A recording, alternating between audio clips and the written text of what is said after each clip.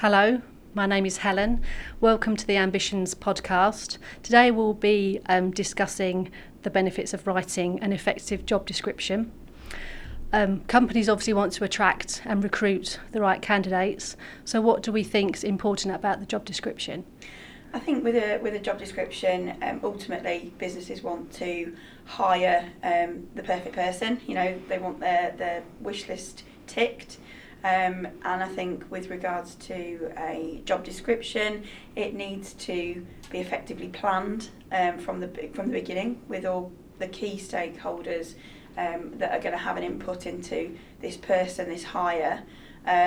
So it's going to be really important that everyone gets together from the planning stage to get that job description bottomed out. Yeah, and so what we're saying is it's important to have people involved from the outset, because you need to look at the bigger picture. Mm-hmm. We need to look at the whole scope for the role, who will be involved, and involve all the stakeholders.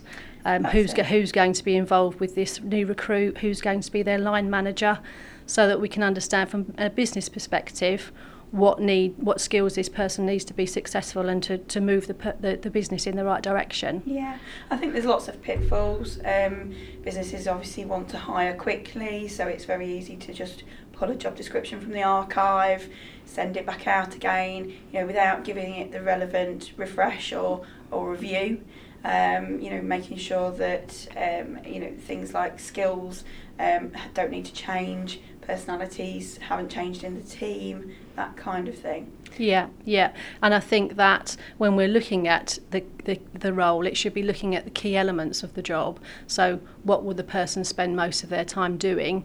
I think it's important to encompass the whole role, but there needs to be an emphasis on what the key elements are and what particular strengths the successful person would need to be able to bring to the role. That's it. I think there's no point having the number one bullet point on the skills list being something that is 1% of that person's day. It needs to truly reflect the role on offer. And I think businesses, again, like I say, I see in my role lots of people editing job descriptions. They may remove things, they may add things, but does it actually reflect the role that they want to hire for?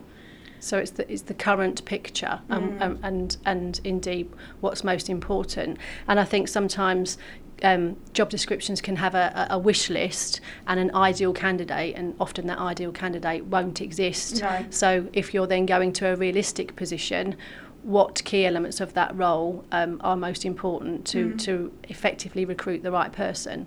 That's it. I think we all talk about it day to day, and it's asking businesses, okay, on that wish list, what can you sacrifice? What can you do without? What is the most important thing to you? And it's understanding that and making sure that that's prominent within the job description. I think equally as important as making sure that it details if there are direct reports, making sure that you can see from the job description where this person fits into the structure. I think that's got to be quite a priority, and it's got to be fairly prominent on that job description. Yes, of course. And I think that also thinking about how is the role going to progress. So it might be that someone coming into the role will develop in the first 6-12 months. So what are the initial goals and what are the medium and long-term goals for that role? And that also makes that more attractive for a candidate or a person coming into the business. If they feel they're going to have progression in the job, then that should be made clear to them. And because we all want to recruit and retain staff, so that would be important to see what opportunities they may have in the future.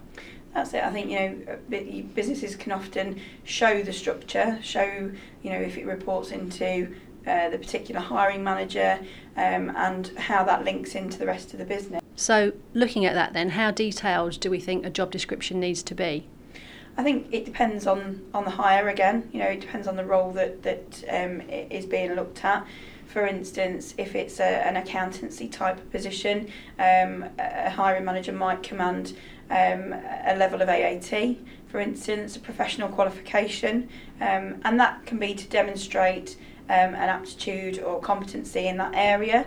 But it can also be that the business is trying to identify if someone has a true desire to be to be working in that role. And I think that goes back to what we said previously about at the planning stage of a job description. What does the business want to achieve? What type of candidate do they want to attract? Okay. And sort of conversely, the other side of that is sometimes, although companies may initially think they want somebody particularly qualified, sometimes you can be equally qualified by experience. And I think it's important to be quite open-minded and think, can you consider a candidate who's qualified by experience, and then perhaps support them towards their more formal study at a later stage. And that needs to be descripted on the job description. You know, people don't need to just be able to second guess that. They need to be able to see it in words on the job description.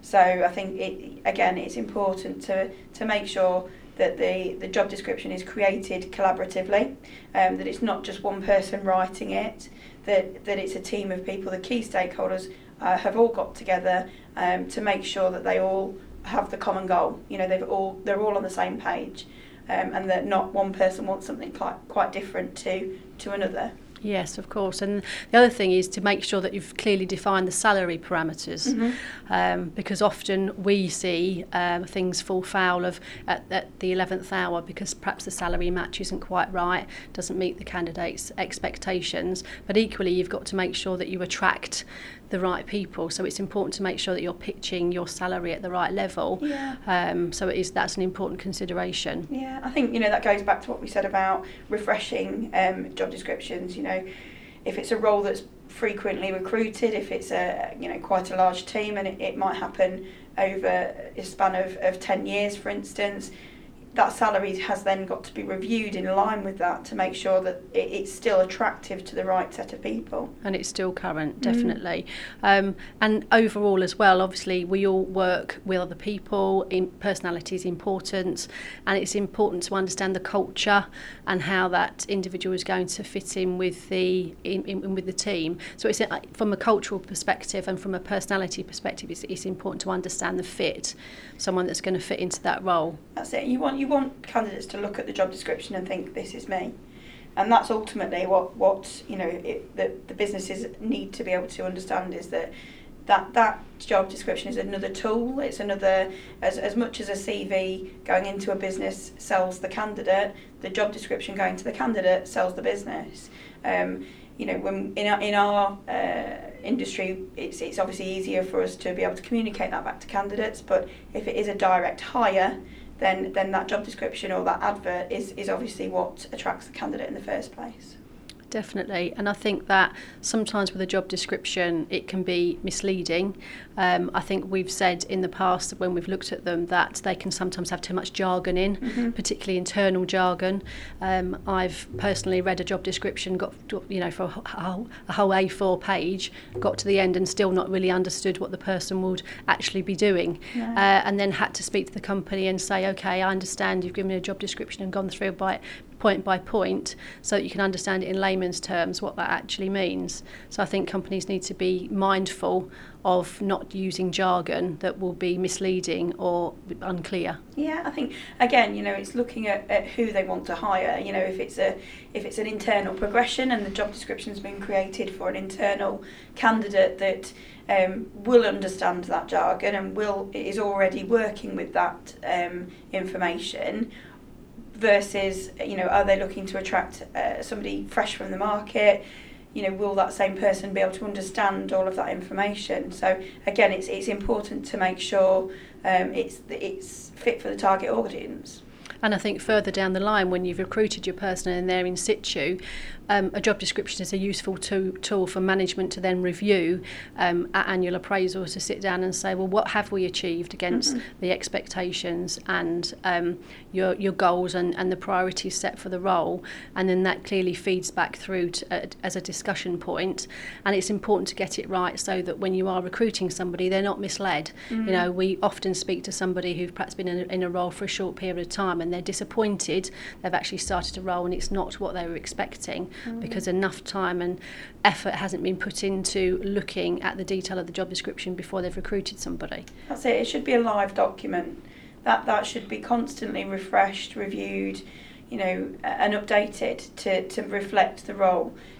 We see it a lot where individuals come into a role, they may have other duties bolted onto them just because they're capable, and obviously that job description should then, you know, continually be updated to reflect that. So it evolves with the person. Yeah.